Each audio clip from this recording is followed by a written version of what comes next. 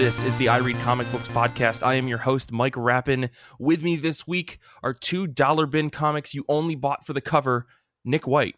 Hey. And Kate Lamphere. Hi. Thank you both for joining me this week. I'm very excited to be talking about comic books with the both of you. It is episode 262. Let's get into the thing that I have to ask every week. How have you been? How have comic books been? Let's start with you, Nick. Things have been fine. Michigan Weather Watch is definitely a segment in full effect for today. At present, it is blowing outside. Yeah, it's not good. We have a high wind warning for those who need this. It remains in effect until 10 p.m. this evening. So, wow. For those of you listening, a broken clock is right twice a day. So maybe this forecast pertains to you. So I don't want to hear anything about, oh, Nick, I'm going to listen to this 4 days later. Mm-hmm, no, this could be pertinent. So, you never know. If you aren't sure, just go stick your head outside. Beyond that, shitty weather means I just end up reading more, which is perfectly fine. And I've been getting a good amount of that done. I read Rye number 9 recently. I know it seems like I'm a broken record, but honestly, this book is really, really, really good. So I got, for those of you saying this isn't out, we got an advance copy. And I think people who have enjoyed this book are going to find it just continues to be absolutely fantastic. And what I like about this issue is that we've seen in the Rye series, this most recent one, that Rye has really tried to he doesn't really want to be the leader anymore. He doesn't really want to be a fighter anymore. And it's not like that sort of like bullshit moody stuff where someone is like, I swear off all weapons and I'm never gonna fight again, and I just want to run my yoga studio or whatever. Right. Like, he's just like, you know what, like, it's not really my thing. We all know that Sith deal in absolutes, and that's not right. Like, he's sort of like, you know what, not really my thing. I don't really want to be in an authority position. I don't really want to fight, but if it comes down to it, I will. It's fine. And that sort of plan has worked pretty well up until this point.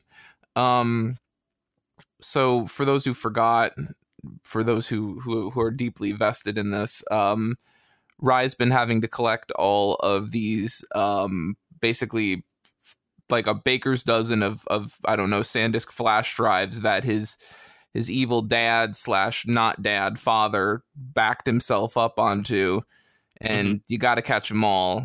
So if father gets all of them, he'll be at full power again, whatever. Rye's been going around trying to find them and destroy them. So, but what if Rye just takes one? Doesn't that prevent father from like completing himself, their self? Right. So, I mean, maybe the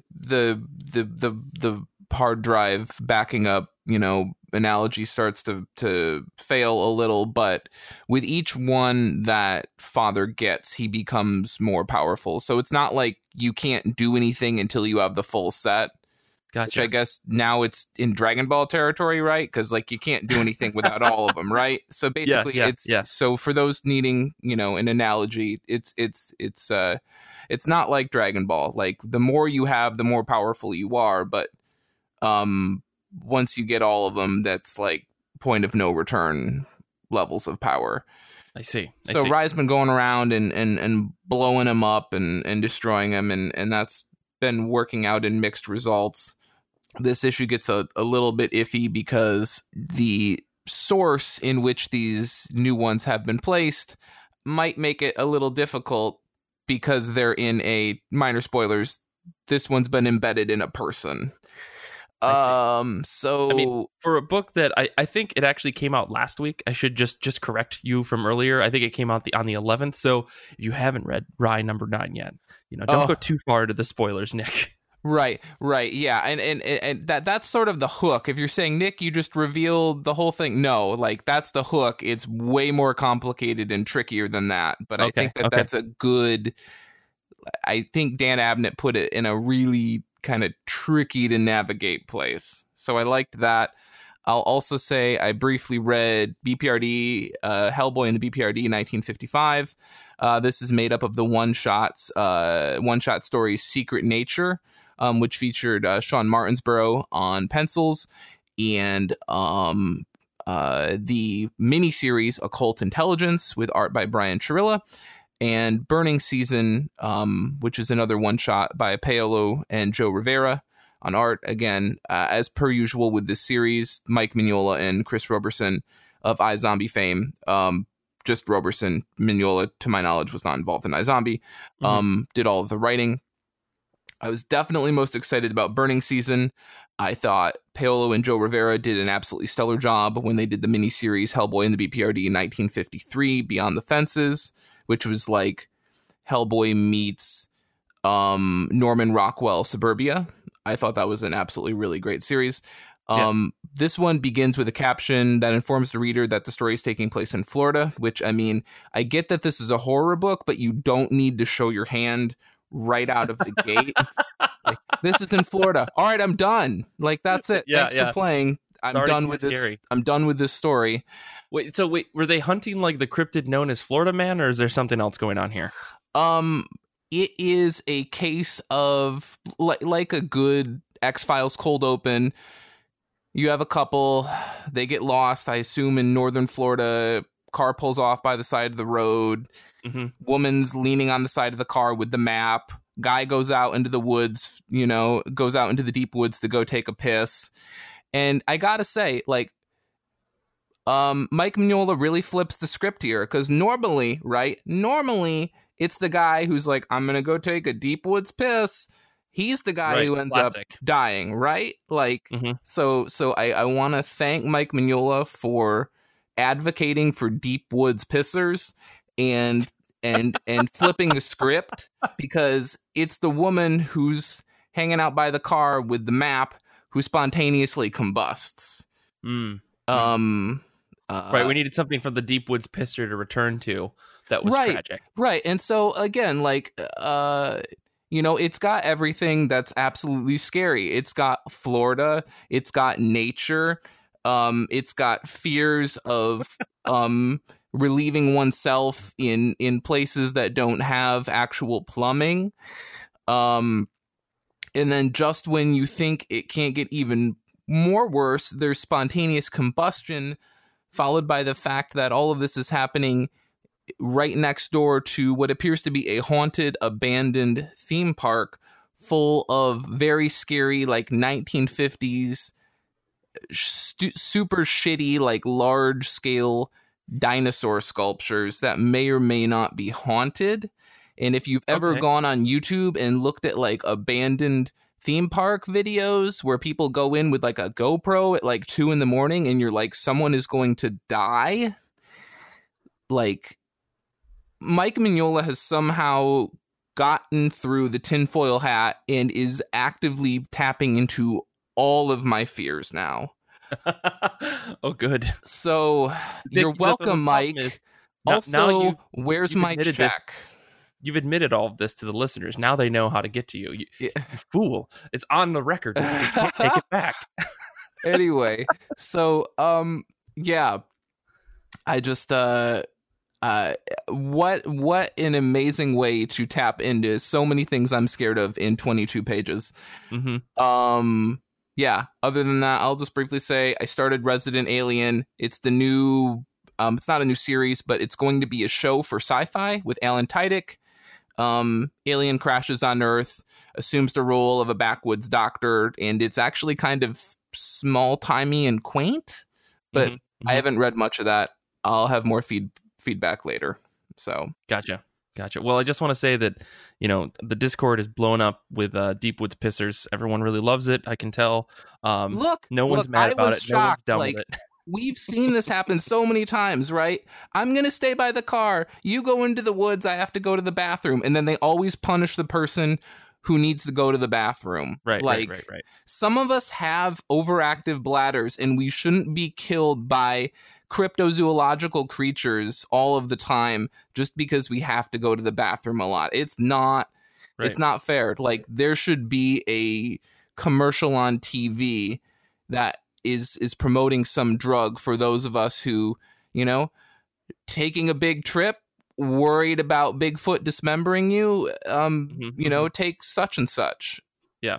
Well, we've already spent too much time on this, so I'm just going to move right on. Kate, how are you? How have your comics been? What have you been reading?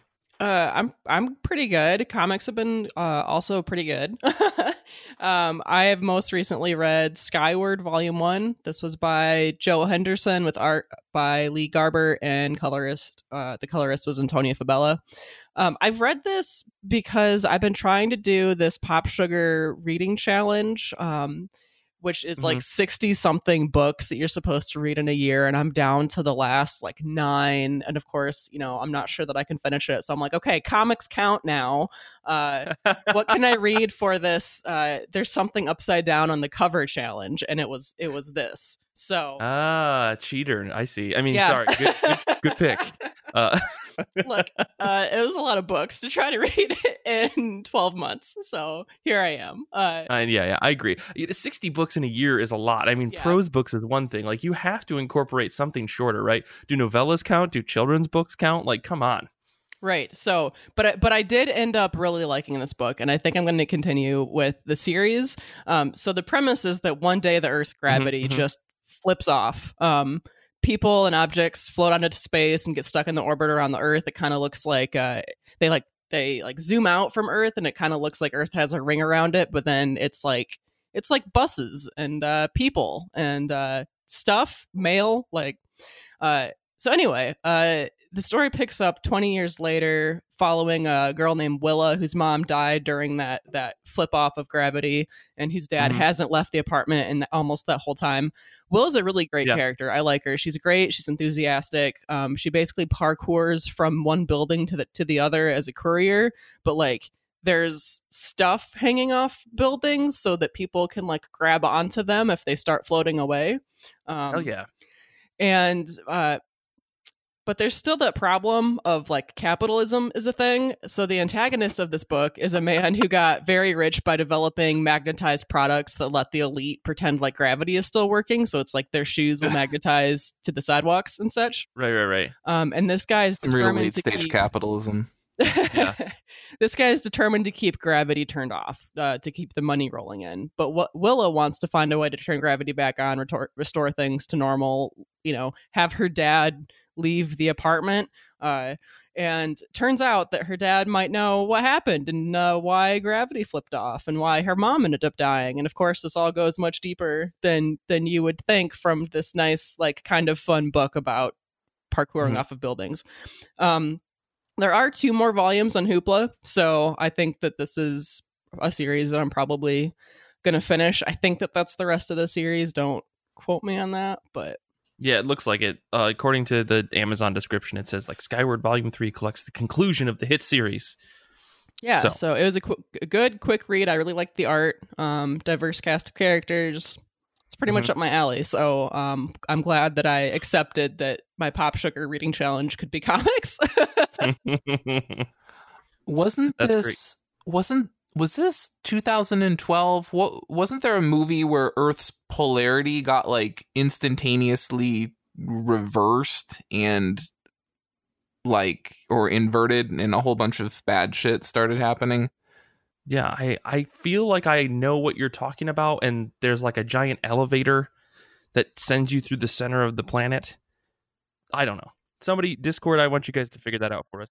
All right, so let's move on. I just because I want to bring up some comics that I read because I'm excited about them. Specifically, I started rereading Die by Kieran Gillen and Stephanie Hans because I can't keep track of the characters in this book for some reason. I don't know what it is, but like everybody's sad and everybody's in a particular like blend of sad, and I can't keep them apart. And a lot of things happen plot wise that I just couldn't remember. And after the whole like delay in publishing because of COVID and all this other stuff, I kind of was just like, I don't know what's happening. I tried to read like issue 13 or 14 or something, and I just could not keep it straight. So I decided to start from the beginning. Made some realizations about characters that I missed apparently the first time I started reading it. And it's still good. It's still sad. Makes me just want to play tabletop RPGs and not make my friends sad. Like I want to do the exact opposite of what's happening in Die, but still have that level of character involvement. So I don't know if it's possible, but I've been digging the reread. Otherwise, I did read My Hero Academia 290 and 291, and while I feel like I don't bring up a lot of the weekly Shonen Jump books that I read like weekly, with the exception of One Piece, and we'll get there. I want to talk about these last two chapters because My Hero Academia for me for the past maybe like 30-ish chapters since this whole, for those of you who are caught up, there's a huge fight that's going on. There's been a huge fight that's going on, and it's characters jumping back and forth to the point in some places where you have no idea what's going on. And I think that's been like a huge criticism of the series is that the fights are very complicated and the paneling is very weird.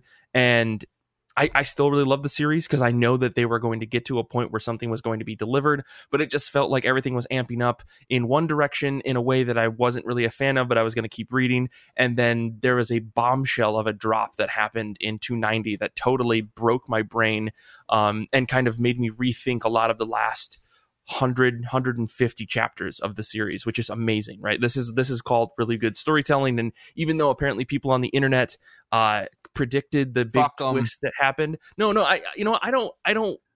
a fan. I was just trying to have your back immediately. Yeah, no, like if you don't want it, message received. All I'm saying is that like a lot of people apparently predicted this twist in the story, and I didn't see it coming because I'm not the type of person that like tries to overly predict things. And I know I've probably done it on the show a zillion times, which makes me a hypocrite, but I really like, as I was reading this series, like there's so many complicated things. Gonna roll things. in a super cut here of like a 5-minute montage. Yeah. So all I'm saying is I didn't see this coming. I really like the twist that they made. It makes a lot of sense. And there is nothing wrong with the twist that doesn't defy your expectations. Right.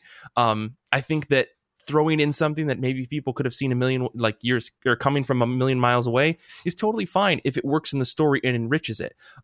You're not disappointing your fans by making all the things that click together click. So I'm very happy with what happened. 291 is even further pushing of that holy shit moment that happens at the end of 290. So like if you're someone that's catching up on the trades or you only read the collected editions of the series, man, you have something coming in a couple volumes that is really going to floor you. And I promise that it is worth it to push through some of the rougher fighting chapters just to get to that point. So Kohei Horikoshi has totally floored me, and I'm back super invested in this series. And a lot of the people that I've talked to online about this feel the exact same way. We've kind of just been pushing through, hoping for something to happen that would be really interesting, and it finally happened, and we're all back on board. Everyone in the Discord are freaking out about something. I don't know what it is. Yeah. But anyways, the last thing I do want to do before we move into comic picks is got to give my One Piece update. So Xander, could you roll the clip?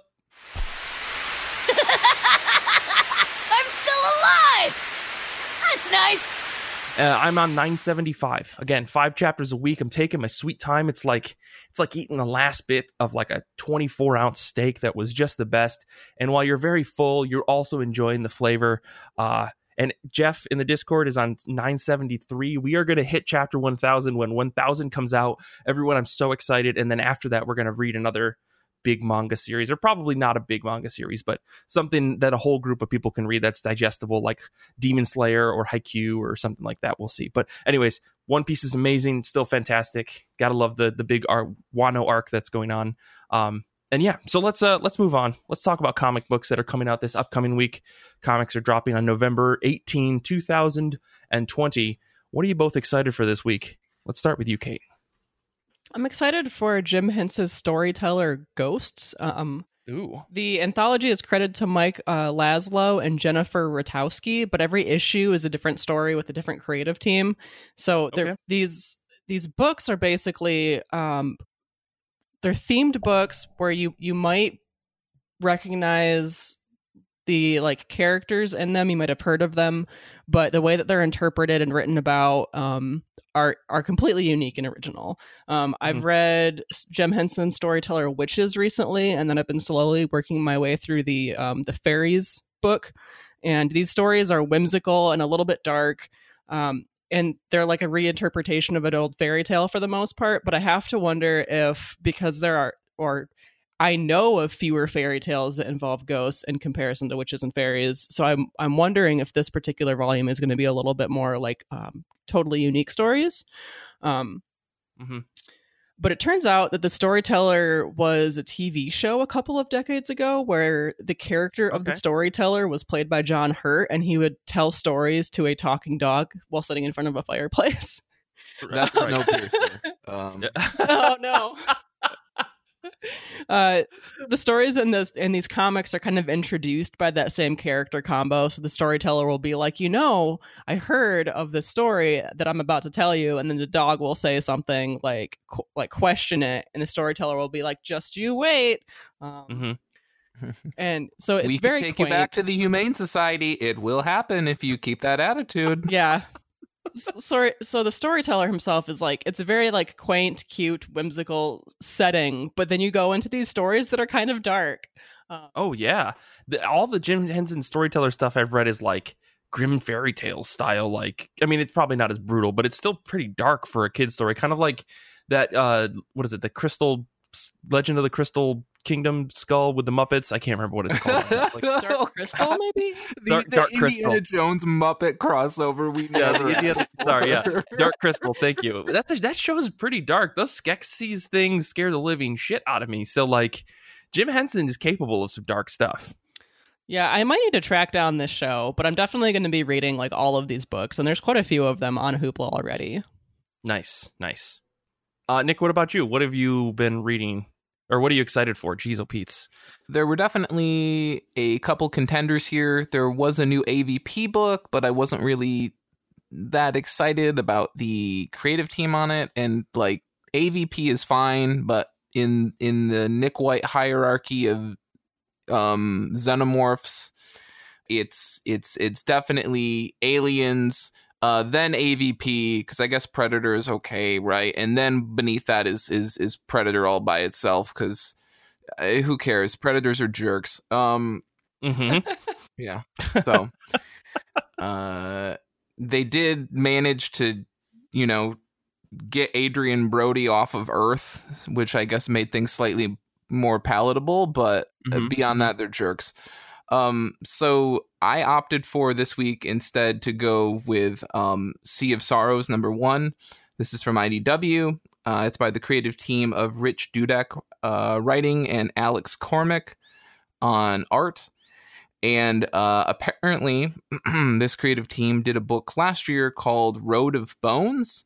And you might be shocked to know that with a title like Road of Bones, it's not like a slice of life title about like some quirky cat cafe owner who just got out of a long-term 2-year relationship and she just wants to focus on her cats now. Okay. It's not okay. Some of us thought it was going to be about that, but it wasn't about that. It was about Soviet gulags in the 1950s, and trying to escape, which, I mean, I feel like that's a redundant statement. I don't think anyone really wanted to be there. That said, I think that's a good framing device for Sea of Sorrows, because clearly this team is interested in sort of honing in on certain parts of history that maybe, at least from a narrative perspective, we're not seeing a lot of stories out of. And maybe that's just like me from an American-centric perspective saying, well, if it didn't happen in these great United States, then, why do I need to learn about the rest of the world? I guess this is going to get real dark now. So this story, Sea of Sorrows, it's set at the tail end of the 1920s, which is really interesting for me because you think of the 1920s and it's basically flagpole sitting, goldfish eating, live goldfish eating, flappers, jazz, people doing crazy things, and a lot of drugs. But this actually has to do with how you have this group of treasure seekers post World War I. They're going out into the North Atlantic to try to get their hands on to sort of scavenge some of the wreckage from World War I, including this German U-boat that apparently has a bunch of gold on it. The Germans are always leaving gold in places during wars, right. I guess, apparently. I guess, if you wanted a MacGuffin, it would just be Germans and gold. So they're going to go down, and the art looks amazing, and it's all of those like deep sea diver suits that look like something like the Big Daddies wear in BioShock. And again, basically a book with everything I'm terrified of. It's claustrophobia and sharks and a severe lack of having one's own personal space and large open bodies of water and mermaids that aren't at all interested in being a part of your world, quote unquote. I guess that's what they said in that Disney movie. And sharks again. I just want to reemphasize sharks. Yeah. So yeah, it looks terrifying. Again, I feel like this team is kind of honed in on, a little niche of history that you don't really see, certainly in terms of comics. I haven't really seen like a 1920s post World War I, narrative. So I'm interested in it from that perspective. Yes, it does seem to have a very obligatory cheesecake mermaid cover that has several very deliberately placed bubbles. I'll leave it at that. I think that probably spells it all out. And, that's like, okay, maybe we didn't need to do that. But aside from that, I'm interested. Okay. Well, I just want to say that I'm very mad at you, Nick. Because I distinctly remember you sending me a message of a list of books that I was not allowed to pick as my pick for this episode. That's right. And you didn't pick any of those books that were on that list, I think. I did pick that book. I picked Sea of Sorrows. Okay, well, I'm just saying, I'm very mad at you. So I picked a book that I am excited about, but it wasn't my necessarily first pick. And now I've already got my notes here. So I'm just going to say, I really wanted to pick the Barbalian book that's coming out, but I couldn't because Nick had called dibs on it. Just saying. I had dibs on like 4 books, to be fair, which was unreasonable. And I had to remove Bang Volume 1 because apparently my source had the date wrong. So yeah. Barbalian is just going to I think it's going to make me so sad. Like, I feel like that book is going to be really sad. Have you read Captain or Colonel Weird? Because, yes. Have you read all of the rest of Black Hammer? Have you read Black Hammer? Anyway. Have you read Jeff Lemire's collected works? Yeah. So I didn't pick Barbalian, the new Barbalian book that's coming out, which is part of the Black Hammer verse for folks out there who are... still haven't had a chance to catch up. But I am going to talk about the book that I picked, which is 7 to Eternity, number 14. This is by Rick Remender with art by Jerome Opeña. I'm probably saying his name wrong. I feel bad. With colors by Matt Hollingsworth. And I picked this book mostly because I'm surprised that another issue came out, because I just assumed that the book was over. Honestly. I remember you were not totally sold on this book out of the gate. Well, I wasn't, and I kept reading it because I can't get away from Opeña's art. It's so good. Interesting. And so I'm like, all right, let's just keep reading it. And I genuinely thought the book was over because it's been quite a while since there was any news on it, and it's probably because I don't follow like the solicits as closely as I should, and I don't follow these creators online because I've got a whole thing about Rick Remender's books. But beyond that, I don't read them. But anyway, so there's a whole new arc. It sounds like this is going to be the wrap-up arc to the series, which is good. I'm glad that we're actually going to get something that closes things out. However, I am extremely disappointed in the fact that a lot of really cool shit has happened in this book, and we're not going to get any more lore, any more world building, any more chance to expand upon a lot of the stuff that I think Remender built into this series. So it's unfortunate, but you know what? I'm glad that we're at least getting something to end it rather than just it being done with issue number 13. So I'm probably gonna have to reread this whole series just like Die. A lot of moving parts, lots of characters, lots of motivations, all of which seems to they either all are all going to coincide in this last arc, or we're just gonna focus on the one story bit because characters broke up, and like just like D&D, you should never split the party, but they did. So we're gonna see how this plays out. I don't know. If you guys haven't read this book, it's beautiful. Like, it's probably some of the coolest fantasy art you can see outside of something like Stephanie Hans or there's a couple other artists out there that are doing great fantasy work. But so anyways, 7 to Eternity, number 14 is my pick. And I guess we're going to take a quick break. And when we do, when we come back, I guess, we're going to talk about this comic book time machine thing. We did another episode about this before. We're going to do one again. And I had to scramble this week. Actually, not really. There's a lot of books that came out in October. But anyways, we'll talk about that when we come back from our break.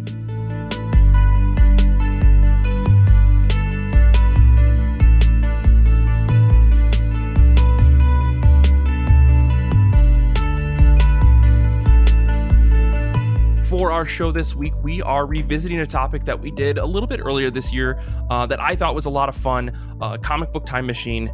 Let's find a comic that was released the month and year you were born and discuss. No context, no backup stories, whatever you may find, just pick it up and read it. So Kate, myself, and Nick, we all grabbed the comic that came out in the year and the month that we were born. It's probably going to be roughly around the same time period, but nonetheless, we're going to talk about these. So just really quick, let's give some high level just understanding as to what we're going to be talking about today. So Kate, what was the book that you picked? I picked, because there was a bunch that came out, and I guess maybe give people the month and the year that you were born, if that's okay. Yeah, I was born in August 1988, and I picked John Constantine, Hellblazer number 8. Wow. Okay, that's a lot. I got a lot of questions. Nick, what about you? What did you pick? So I'm super old, and so I picked Iron Man 205, which came out in April of '86. Okay. I was half debating Droids number 1, but apparently when Dark Horse compiled their Droids omnibus, they decided they weren't going to include this run.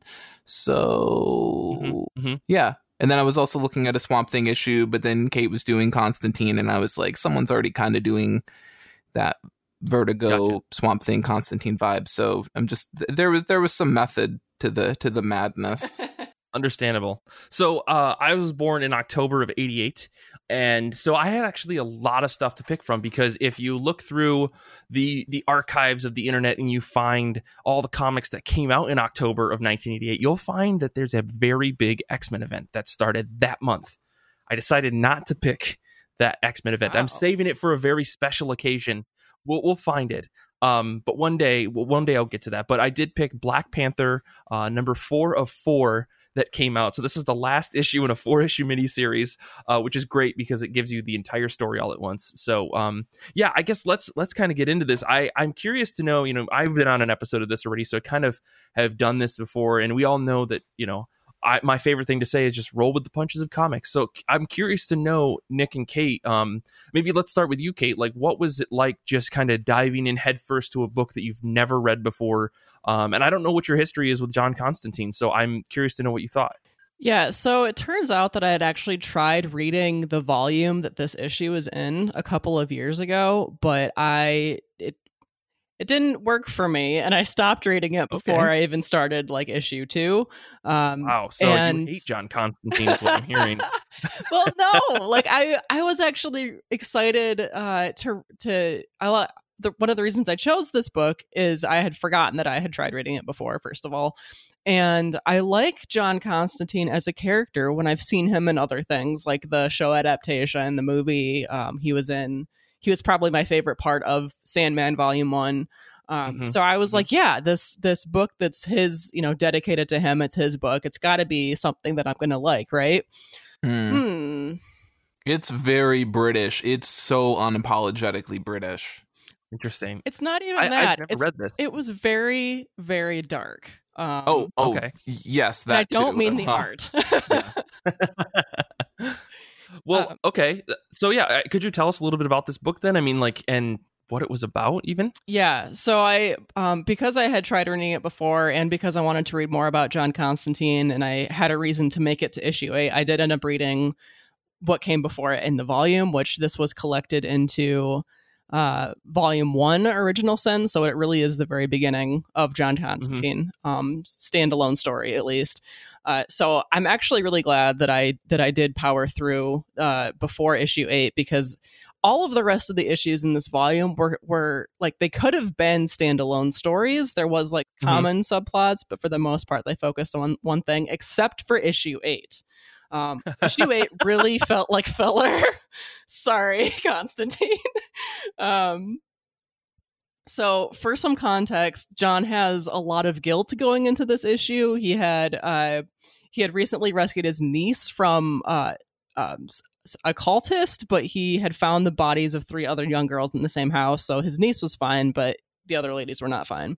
And he starts dating a woman named Zed, who is also somehow wrapped up with these same people, same cultists, and she gets kidnapped by them. And then John has also been plagued by the ghosts of friends that he has not been able to save in like the previous years, I assume.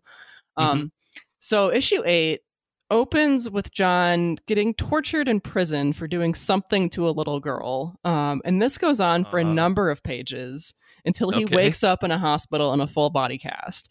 And this was some kind of fever dream. The prison stuff was not real, even though it went on for like a quarter of the issue. And he's remembering that he had jumped off of a train to get away from the ghosts of his friends that are plaguing him. And he has like broken his whole body now. And he's like, there's somebody else in the room with me. I can feel it, but I'm not going to open my eyes for some reason. So there's at least a whole spread of him being felt up by a very gross looking tongue all over his face. And he finally opens his eyes, and it's a demon who wants John to work with him to take down these same cultists. And after settling some terms, John is like, okay, yeah, fine, we can do this, but I obviously can't like physically move right now to help you at the moment. So the demon's like, that's fine. Hell has some healing powers. I just have to figure out how to make them heal you. So we just drips have to blaze demon blood. We have to hell blaze it. Right? Yeah. Is that what he said? Yeah. Okay, sorry. So he drips demon blood into John's IV, which looks very painful and awful. And throughout this whole issue, we're getting occasional panels of his girlfriend, Zed, being brainwashed by this cult that kidnapped her. And there's an implication that she's pregnant. And they're also calling her Mary now for some reason. I'm sure that doesn't have some sort of bigger implication in later stories. Right. So, yeah, it was just like, it was a head scratch of an episode, really. Like, a lot happened. And I want to finish the volume to see, like, how it wraps up and how all these, like, otherwise episodic issues all tie together. Because there's really felt like some kind of, like, break toward a big wrap up, like maybe the following issues in this volume must be some kind of like big climax that really do build on one another, as opposed to the previous 7 issues that were just kind of separate. But man, this was a lot. And like I was excited to read a book that was released around the time that I was born, partially because I haven't read a whole lot that was released even before 2000, but also because I'm interested to know how, like, what comics were like when I was born, like when my life started, what were comics doing? Unfortunately, it was this. Yeah, exactly. I was going to say. Oh, man. Well, I want to put a pin in that and come back to that, because that's an interesting point that I want to kind of get back to. But I want to hear what Nick's book was all about. Yeah, so Iron Man 205, I picked it largely because I liked the creative team. You got Denny O'Neil, famous DC editor and writer who wrote this, and you got Mark Bright on pencils, who would later come to be known as MD Bright, and he drew Christopher Priest's absolutely fantastic Quantum and Woody run for Valiant in the 90s. And this was also when Jim Shooter was in charge of Marvel, for better or for worse, right? Thankfully, this issue appears to have been the beginning of a new arc or something like that. Even though like all of the editor's notes are like super passive aggressive, like they're not even like they're not even like, don't forget in issue 4, Tony Stark drank way too much whiskey. They're like, this references issue 4, but you already knew that. It's like, whoa, and it continues. Like, there's another one where it's like, yeah, we all remember when this happened in issue 201, so I don't need to say anything else on this topic. I'm like, what? It's really mean. Like, they're really mean editor's notes. Okay. I'm gonna put this all on Jim Shooter. This is all Jim Shooter's I think fault. it was Jim. So the cover has Iron Man and MODOK, and I know next to nothing about MODOK? I don't even. Is it a machine, a man? Machine only designed, only killing. I don't actually remember what it stands for. It's something like that. Machine designed only for killing, I think. I don't know. Somebody in the chat, please let me know. Folks on Discord, you're the best. Thank you. So this was back when people still put text on covers, which that's not a knock. Like I'm okay with that, but obviously the industry has trended somewhat away from that. And it says MODOK is dead and he's still giving Iron Man a hard time. And then of course the book begins and like Iron Man is flying around in space. He sees that like a government satellite is falling into the atmosphere, which he says, quote, "This means that an important government communications link will be kaput." And so Tony Stark, ever the defender of the modern surveillance state, years before it was in vogue, goes and self-corrects the satellite, and says, quote, "I've heard that a lot of these babies go astray at a cost of millions," emphasis on millions, to government and industry, he says. So like full credit to Denny O'Neil. Like Tony Stark is like very much like in the pockets of the government, and very much he's not like, oh no, this is gonna by my calculations this satellite will hit Toronto and 250,000 people will die. He's like, this satellite, it's gonna cost a lot of money for the government. It's can't have that happen. So I mean, I love that. I don't know, Iron Man from the 80s is like a completely different picture of the character than I think we know, and that's because of the Marvel movies have changed the depiction of what we think of Iron Man. Like, dude was the hardest capitalist you could ever think of, and it wasn't until Jon Favreau was just like, what if he's already so rich that he can be a good person? I mean, he's got a one-track mind, and I gotta hand it to Denny O'Neil. Yeah, like, I think he knew what he was doing. Yeah, he was. Yeah, and so this kind of inspires him. He's got like a new set of armor here, which has like a Daredevil black and red color palette going on, and it's got shoulder pads, so like you can kind of date when this came out. But so he's kind of inspired by this whole thing. And he's like, hey, maybe space is the new frontier, and I need to turn over a new leaf and not worry about fighting all of these bad guys, and maybe stop drinking as much. And now he's having to deal with these evil guys from this organization called AIM, which was kind of a weird choice for Denny O'Neil. Like, obviously, this was before AOL Instant Messenger sort of took over that acronym, but like. The American Indian movement was at the time, and still is, like a very large, important organization with that acronym. And like, I'm not saying if someone else took an acronym that you can't use it too, but it was very distracting to see them keep referring to themselves as AIM. Right. And I'm like, you are not representing either AIM that I know. Right. Like the old classic of WWF.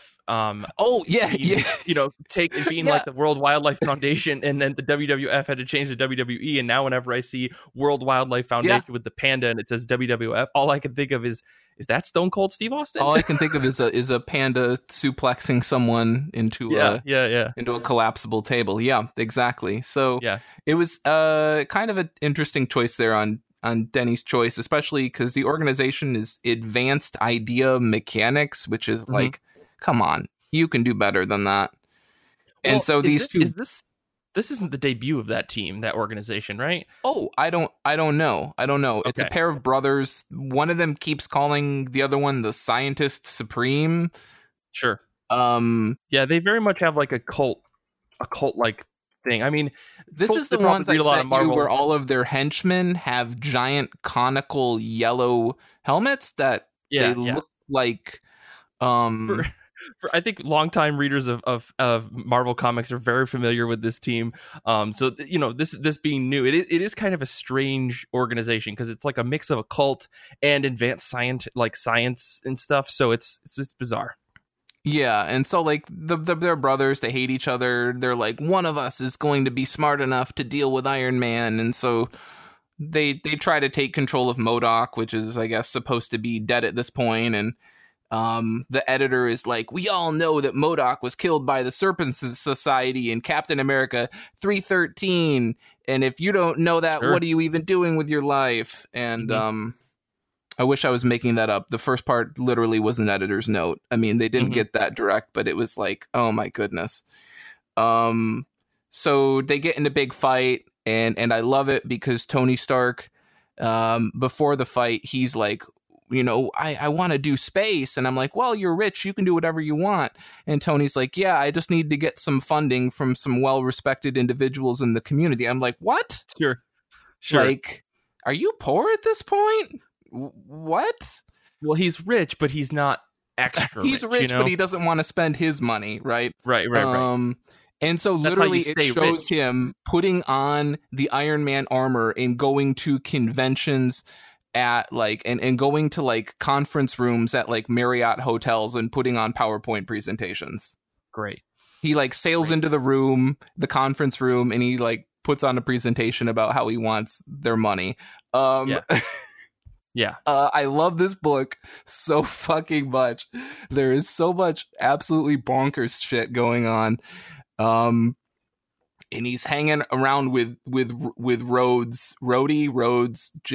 James Rhodes, who apparently has decided that the nickname for Iron Man is Shellhead, which I've never heard that nickname for Iron Man, but apparently it's happening.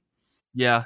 Is that a thing? I think that's a thing. This book also can't seem to decide if it's going to do, and you see this as well with Batman, like, do you see the eyes behind the mask or not? And this book seems to go back and forth on, like, are we going to show the eyes behind the mask or not? And you shouldn't have to make that decision because it's fucking creepy, and stop it. And I don't want to see it. It's terrifying when you can see Tony's eyes behind the mask, because in order to show them well, you can't like show a squinty-eyed person. You have to show the eyes like wide, and it looks like he's terrified behind the mask constantly. Oh man. Anyway, so like that is the very basic overview. It gets wild. There's some woman in it who I guess Michael, I had to go on the Marvel Wikia this week, and that's like, how dare you make me have to go on the Marvel Wikia? How dare you? The sheer gall. I had to look up this woman who becomes like War Machine 2.0, and so I was reading that, and it's like, oh, she also becomes Iron Woman, and I'm like, well, I guess I gotta read this too. Anyway, it was a wild fucking issue. It felt like I was reading Elon Musk's life 30 years before it happened. Right. Well, okay. I have so many questions, but I do want to get to my book before I round back to ask kind of a bigger question about all these. I read Black Panther from 1988, number 404. Like I said, this is by Peter B. Gillis, art by Dennis Cohen. I couldn't find any other credits. I'm sure there are other people. I'm sure that I could have looked in the book and do that, but I didn't because I'm lazy. But let me actually do that right now because I think it's in here. Inks by Sam De La Rosa, letters by Rick Parker, colors by, quote, Max Scheel. Mark Grunwald did the editing, and Tom DeFalco was the editor-in-chief at the time. But this book is really interesting because it's the end of a 4-issue miniseries. So I'm pretty sure that I'm missing a lot of context, but what I gathered is that this story is about Black Panther still trying to prove himself in becoming the king of Wakanda. He has, his very high intellect. He's created a lot of technological things that benefit him. But at the same time, he's still trying to prove himself while there is this ongoing uprising in a nearby country called Anzania. And it looks like somebody was trying to frame Black Panther as being the person who was leading this, quote, communist-led uprising in this other country, when it was actually just the natives who lived in this country fighting or pushing back against the imperialist white folks who I don't know where they were from, but the imperialist, like, basically rulers of this country. And so Black Panther was framed for that. It turns out that it was a combination of his Panther God trying to instill power within the people of Africa, and as well as this third-party secret agent like hitman that kind of showed up and was paid a bunch of money to help spurn this uprising. So the issue follows Black Panther as he goes to seek out his final task in becoming the true king of Wakanda, and he has to go fight this panther spirit. Black Panther knows, I should say, T'Challa knows that this spirit created this fake version of him that caused this uprising, and he tells the deity, why would I start a fight that I knew I couldn't win? These people are only just trying to rebel and create war and strife in their country, and it's a losing battle, and there's better ways that you can do it. Through peaceful protest and things like that, and for a movie or book that came out in 1988, like this is a really powerful message, and it's very on the nose, talking about like African imperialism within Africa, and as well as T'Challa's just struggle in making sure that he is this rightful king who will do the right thing for all of his people, and he will sacrifice himself before he sacrifices his country and the people of his country. There's a great line in this that's like, Wakanda's body is my body. So by the end, he ends up losing this fight with this panther spirit, the panther spirit who is his god, but he loses the physical fight, but he wins the, I guess, mental fight by explaining that he will again put himself before his country, to make sure that no one is harmed and to ensure that the country survives, and the kingdom survives. I thought that was a really powerful thing. And again, the final like bit with the rebellion was that like the people who were running this country of Anzania, which are like all these white guys, meet with the chief of this native group that live in the country, and they come to the conclusion that in order for the country Anzania to succeed, both people, black and white, have to come together to determine what the future of the country is going to look like. And they're like, I'm almost quoting things verbatim about how that issue ends, because they're very upfront with like, it's all about peace and unity. They're like, no, the white folks who live here and the black folks who lived here have to work together in order for this country to survive and do well and prosper. And I thought it was like a really powerful issue while also establishing a ton of Black Panther lore. So yeah, this is a great issue. I feel like I need to go back and reread all of these. And if you were one of those folks who got all of those Black Panther comics for free off of Comixology, like this is a fantastic read. I think I'm going to, like I said, go back and reread the whole miniseries because it's really, really good. But yeah, so mine is very politically motivated. It's a very, very, very serious book. There's some cool side characters. Politics didn't show up in comics until the 80s. Definitely didn't really have a lot of political stuff going on. It's not like there was any kind of wild strife here in America or anything, right, or in Russia or in Europe. I know it was really peaceful back then, but this is a really good political book. No, I'm kidding. But yeah, it's really good. It's really good. So I'm curious to know, Nick and Kate, I know Kate in specific, you said you hadn't read a lot of books that came out before the year 2000. So I'm curious to know what you thought of this book. And Nick, you feel free to chime in as well. Like picking up a book that is far, far, behind in terms of like, it comes from a totally different time and a different culture in a lot of ways, in the United States. Yeah, I mean, I was really interested to hear. Obviously, Kate said she read the whole arc, so I think she can provide this insight. I read Constantine, a while ago, and I was pretty surprised.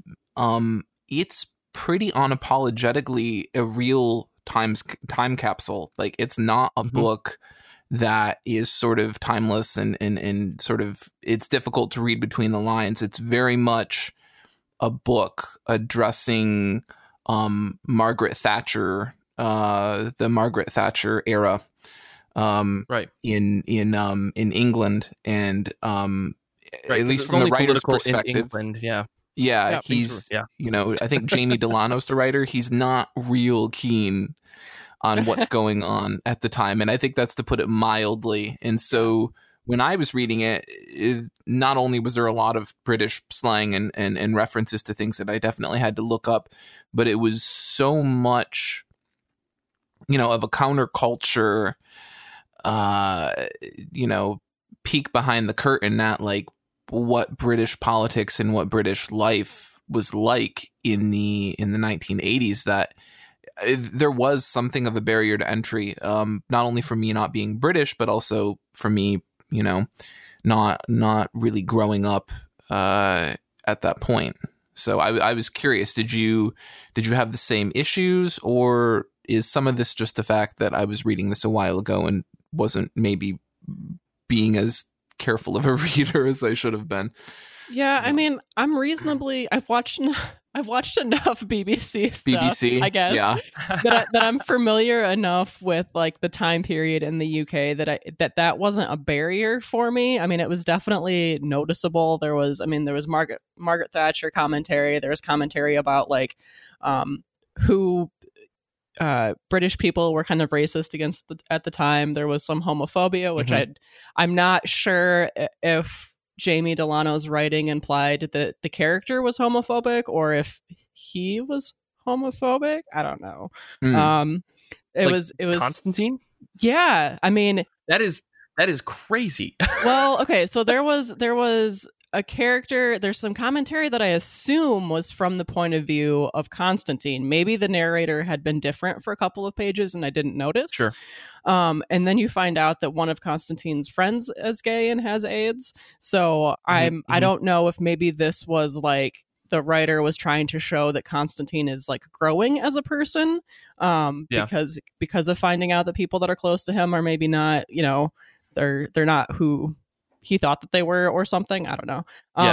But so the only reason I like yelled about that for a second is because Constantine now is like very canonically bisexual, yeah. And so it's interesting to hear that, because I don't know, maybe I for some reason just had it in my head that was other writers bringing up things that were maybe implied in older like comics. So that's crazy to hear that. But again, maybe to your point, maybe he's growing, maybe he's learning more about himself as the story goes on. I mean, I also could have misread it, but the idea that John is a dynamic character is kind of emphasized in this book. Like he's clearly being plagued by his past mistakes, like people that he couldn't save, and he's trying to he kind of throws himself into danger, even though I'm pretty sure that he's mortal. I'm not really sure if he's entirely human. No one knows. I think doesn't the demon blood kind of I think literally the demon blood IV sort of complicates that issue. Okay. If I remember right, it's been a while, to quote. Is that Stained? It's been a while. Yeah, that's Stained. Yeah, sorry everyone. Listen, if we're gonna read references, just move on. Didn't mean to reference Stained, not intentionally. Go ahead, Kate. Go ahead. But even before the demon blood IV, John really does throw himself into danger to save other people. Although he does like have a breaking point where he's like, no, this is too dangerous. I might not survive this if I don't leave. So he is like, he's dynamic, but also not like totally insane. Canonically a coward. I feel like most Constantine stories stem from Constantine not reading the terms and conditions, right? Yeah. And it's somebody rolling in from 2 arcs back and being like, hey, remember when we agreed to X, Y, and Z, and now you have to work for me? And he's like, damn it. And that's like, I have to stop making deals with demons. Yeah, why am I always making really deals with demons? He really does. Like he really does. In more than one situation in this book, not necessarily with the demon specifically, but he keeps saying like, I owe someone a favor or someone owes me a favor. Oh, sure. And that's really played off of. But I mean, I like, man, as much as I don't really like what happens in this volume, like the different, the different things that he has to battle against, some of the things that are more gory than they need to be. I really do like the character of John Constantine so far. I mean, he's just like, he's kind of morally gray and very humanized for not knowing if he's human or not. Right. I think what's interesting is that I feel like modern readers and people who have been exposed to Constantine largely through the show, or wasn't he on, what is it, like Adventurers of Tomorrow or Legends of Tomorrow, Hidden Temple, and like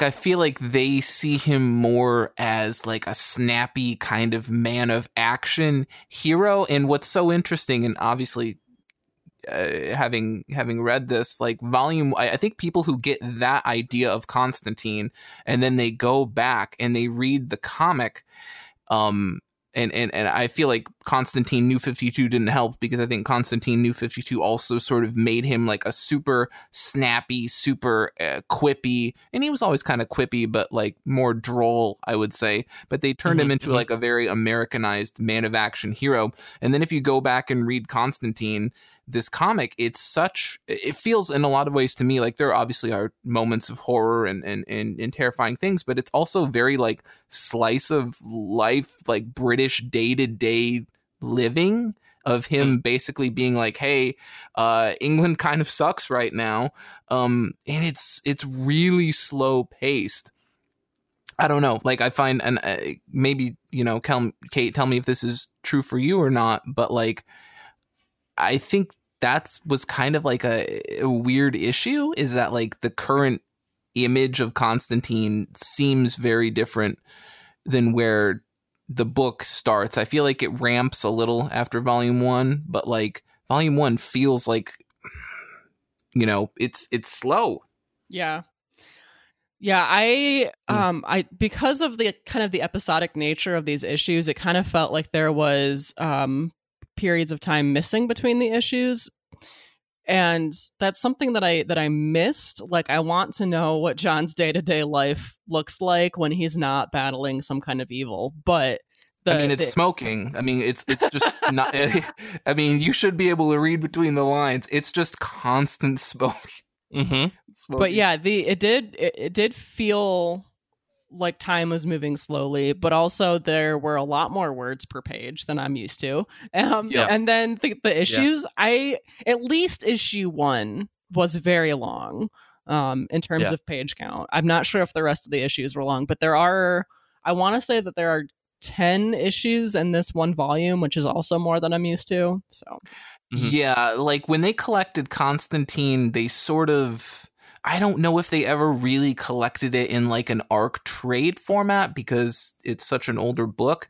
So I think when they did finally get around to collecting it, it's more Omni based. Yeah, they're much bigger volumes. But, you know, as much as I want to talk about Constantine, I do want to talk about Iron Man, just to get your thoughts about, you know, your depiction of Iron Man, I guess, and what you thought of this book coming out in 86, and, you know, how Iron Man is portrayed, Nick. I know we kind of talked about it already, but maybe some other, I don't know if you had any other high-level notes about it. I mean, sure. I mean, we could definitely talk about Constantine more, but I mean, I get fine.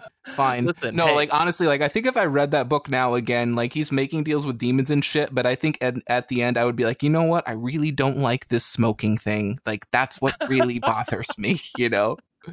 Anyway, no, it's this Iron Man issue is wild. Like my one regret is I wish I could read the actual physical issue with like the ads in it, because that's always like number one thing I love about old comics is like, give me, I've said this a million times on the show, just give me the fucking Nintendo ads. Give me the Nintendo ads.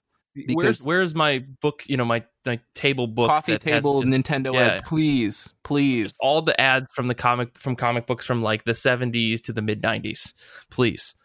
Yeah, and all of like the Kool-Aid ads too, where they're like, hey, if you save 450 Kool-Aid things, you can get Metroid 2. I mean, I remember that's burned in my brain like forever and ever. Like 30 Kool-Aid tabs equals Metroid 2 for the Game Boy. I will go on eBay and get you a copy of this Metroid game if it means we can stop trying to collect these old Kool-Aid tabs, please. Oh man, wait till you see the collection of Kool-Aid tabs I have. Let me see, what else do I want to say about this? So yeah, Tony, again, like it really feels like Elon Musk, because he's like, you know what? I think there's money to be made in privatizing space. And I'm like, what is this book? Are you going to like, and then on the next page, he launches a car into space. And right. No, I'm just kidding. That would be, I would have lost my mind. I thought you were being serious, because that's totally believable of an Iron Man comic. Yeah. And gosh, what else happens here? yeah, so there's this woman named Bethany Cabe. Again, like I said, never heard of her before, but I guess she becomes Iron Woman and War Machine 2.0. And Tony's like, I love you. And she's like, I need to go back to Germany for a while. Bye. Sure. And then he gets sad. The eye thing was jarring, obviously. I thought the art was actually pretty good. It was pretty good. Mm-hmm. This is the Tony Stark mustache era, which one of those which feels very 80s. It's definitely okay. I'm all right with that. Mm-hmm. Also interesting, 90% of this book's text is Tony talking to himself, like basically narrating his thought process of like how smart he is. And, you basically get to see him work through everything. Like 90% of this is just thought bubbles of his own internal dialogue. And that also very much feels like a thing of its time. Like, I think readers' tolerance for that sort of thing is somewhat diminished. And also, a show don't tell, the modern emphasis on show don't tell kind of gets away from that. But this is the thing that I noticed about like the Black Panther comic is that there's a lot of captions. But I think the thought bubble and the caption thing, I think we've kind of, we've talked about this before, that thought bubbles have just gone away with rare exception. And now they've turned into captions. And I think if you look at a modern day Iron Man book, and I'll admit I haven't read an Iron Man book in probably 4 or 5 years, but you look at a modern day Iron Man book and there's a lot of captions still, and it's Tony thinking to himself and planning and doing things. I think this idea that incredibly smart people think a lot inside their head to make plans and actions and all this other stuff, that they've got actions and ideas for everything that they want to do, I think is common when you're trying to portray that kind of character, someone who's always thinking about the next 4, 5, 6, 7 steps in chess. And Tony Stark is definitely that person. But it sounds to me like this is just a very lazy way for the writers to be like, and Tony's going to do this next, and here's what he's thinking about how he's going to do it, and probably doing some like offhand remarks about things that he wouldn't say out loud, because that's just who Tony Stark is. Right. And so it becomes a question of like, maybe thought bubbles aren't the best way of doing this, but like, what's the alternative? And as you said, I think really it's just thought bubbles evolving just into captions, because the thought bubble is no longer apparently the thought bubble is not okay. But if you turn it into a square and you put it in the corner where it's out of the way, that's good. Like, I feel like that deserves the Drake meme, where he's like pushing it away. And then he's like, that's my shit. Like, that's the thought bubble evolution to the caption. So if someone wants to make that meme, it's there. It's there. But no, honestly, like, not a bad book. I think I got lucky with the fact that it seems like it was the beginning of a new arc. The villain seems stupid. Tony is obviously very, very smart and ahead of his time. And at the end of the book, like, he has a couple meetings with people, and then he's like, hey, I got the money. And then he goes and puts the power plant for his space station in orbit. And I'm like, what an unrealistic depiction of the timeline for the creation of like space stations. Like, I hope this didn't give anyone like false hope about like the timeline, because Tony's like, hey, all I got to do is take other people's money, and then I can go put this thing in space with my shoulder pad armor. And totally normal thing to do. I hope nobody like growing up was like, oh man, it's so easy to put a space. I don't know. I mean, if the worst thing you got out of comics from the 80s was like unrealistic expectations about the evolution of space innovation, then I suppose that's fine. Right. But again, interesting. Really, it's Elon Musk. Like, this book is it's Elon Musk. Right. Which, we all come full circle when we think about Iron Man 2, and Elon Musk shows up in that, and oh my god, I forgot. Oh, I forgot about that. Now we know. So yeah, I guess I just wanted just some final thoughts on Black Panther. I feel like this book is, like I said, very in your face about like a lot of the political stuff. I think that everyone should read it. It's very good. It's a good issue, just the number 4. And I think if you read the whole series itself, I mean, the fact that you got a Dennis Cohen issue is fantastic. Yeah, and I mean, Cohen's art gifted penciler. Is very, very good. That was one of the thing I wanted to talk about, was like the art in this is stupendous. There is it's a shame to read this book in guided view. I will say that, because the full page spreads for this, or not the full page spreads, but just seeing the full page as it's laid out. Cohen does some really interesting stuff on a couple of pages for parallelizing things that are happening at the same time. And you don't see that in the guided view, but like to pull back and actually see it. And the last couple of pages have some very interesting pieces of art. So, yeah, I think if you can, check this book out. But yeah, the art in this is stupendous. I mean, I've seen the stuff for Constantine. I haven't seen this Iron Man, but from the clips you've shown me, Nick, it feels very, very 80s and very bright in a way that kind of makes me feel like I need to turn the contrast down on a picture. But this one's really good. It's got a lot of dark greens and bright oranges and browns and stuff. And like the way they depict the forest and some of the machinery that Black Panther uses is really, really cool. So I would definitely recommend it. But I don't know, we are running a little bit out of tape. So did you guys have any final thoughts? Kate, any final thoughts about reading a book that came out the year and month that you were born? Oh gosh, if I had to do it again, I would read something else. Probably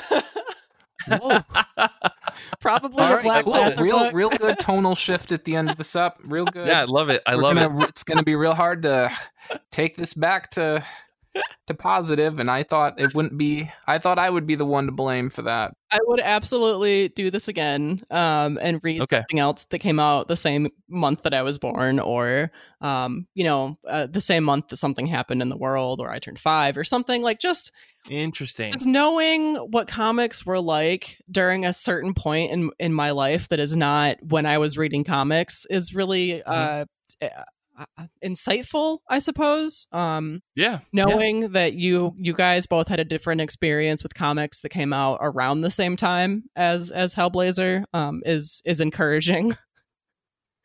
Yeah. Well, I think we definitely want to do this again. I think this is really fun. Nick, what any quick final thoughts? Quickly. Yeah.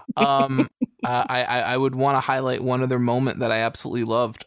So MODOK comes in and he smashes in the ceiling of this convention center, and Tony Stark deploys these like special beams that hold up the ceiling, and then basically gives a narration to all of the terrified spectators that this technology that is saving their lives is a proof of concept of what he's going to use on the space station. So even in those moments, always be presenting, right? Always be presenting. Like, yes, make that, and then have Alec Baldwin pointing to the sign on the wall.